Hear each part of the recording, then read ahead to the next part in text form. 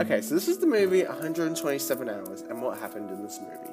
This movie is about Aaron Ralston, a man who gets trapped in the canyon for 127 hours, and, well, he survives, but at a cost. Now, before I delve deeper into the timeline of the movie and stuff like that, when I first watched this, I was thinking, there's gonna be some subplot that didn't actually happen so it can drag out the movie and stuff like that. But no, this movie's opening, ironically enough, it gets straight to the point. Like most movies that drag out before getting to their main punchline, but no, this movie, it establishes who's who, and then it gets to the point of the big twist, and well, most of the movie's him, like, recording himself, talking about him being trapped, and, well, I'll say this more towards the end. The final shot of the movie was pretty powerful. Anyway, now on to what happens throughout the movie.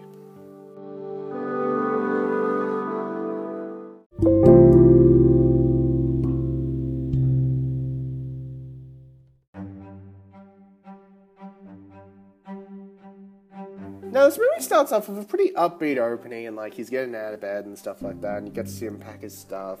It's pretty chill.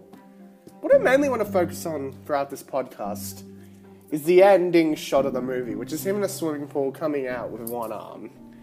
Now, I know we as humans like to bring up our own little self-pity or tragedy, like, oh, I'm having a bad year, oh, I got no friends, I need your support, why aren't you calling me, blah, blah, blah, blah, blah. But this man has gone through way worse than any of that. He had to sacrifice a limb. A living thing that's a long-term problem for him. No, we can survive, but it's a problem for him. He can't function as well as he used to. But he gave that arm up, because ultimately, it's clear he valued his own life more. Ultimately was willing to sacrifice a minor arm separation for the greater good than just dying in the canyon, which I feel is pretty inspirational, and I feel, well, throughout the movie, I'm going to jump back again to the middle of this small circle of time, like where he's recording messages and stuff like that. He has to keep himself upbeat somehow, and, well, we're all complaining it's lockdown again at the moment and stuff like that, but, well, we're surviving a pandemic, and this man, well, it's not like for Corona we can't just cut off our limbs and end it, but, well, if men can survive being trapped in canyons and survive without an arm, we as humans can get through a pandemic, even if it means staying home a lot more, and I know you're probably all complaining because, you had such grand plans for 2020 and all your lives are on pillars and stuff like that. Well, you know what? To all those complainers out there and all that tragedy they all complain about, there's worse things out there, and contrary to popular belief, it's not going to make you the center of someone's universe if you go on about your tragedy. So, yeah. Well, anyway, Aaron Ralston's story, it was pretty impactful, really, and, well, this movie was pretty good.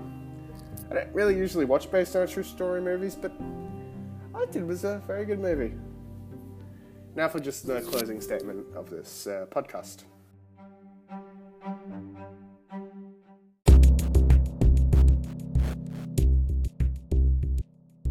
Alright, so I suppose my final statement for this timeline is, life can go in a drastic direction before you know it.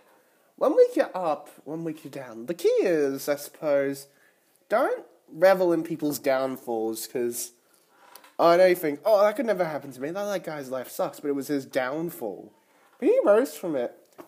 The only thing is I've realized this year is, if you revel in someone else's downfall, the downfall inevitably, it's like a mountain, they fall off the mountain and they're, hit by a boulder.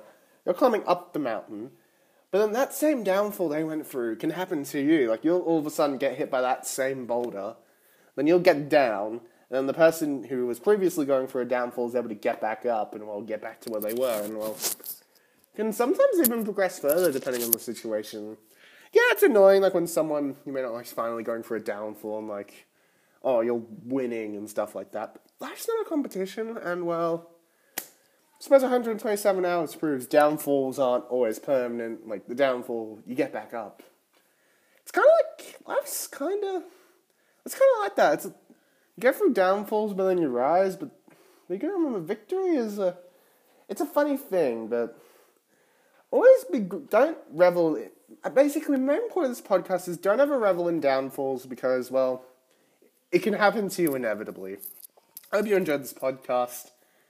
And I think this timeline just goes to show, even if you end up at a low point, you can survive. Thanks for listening.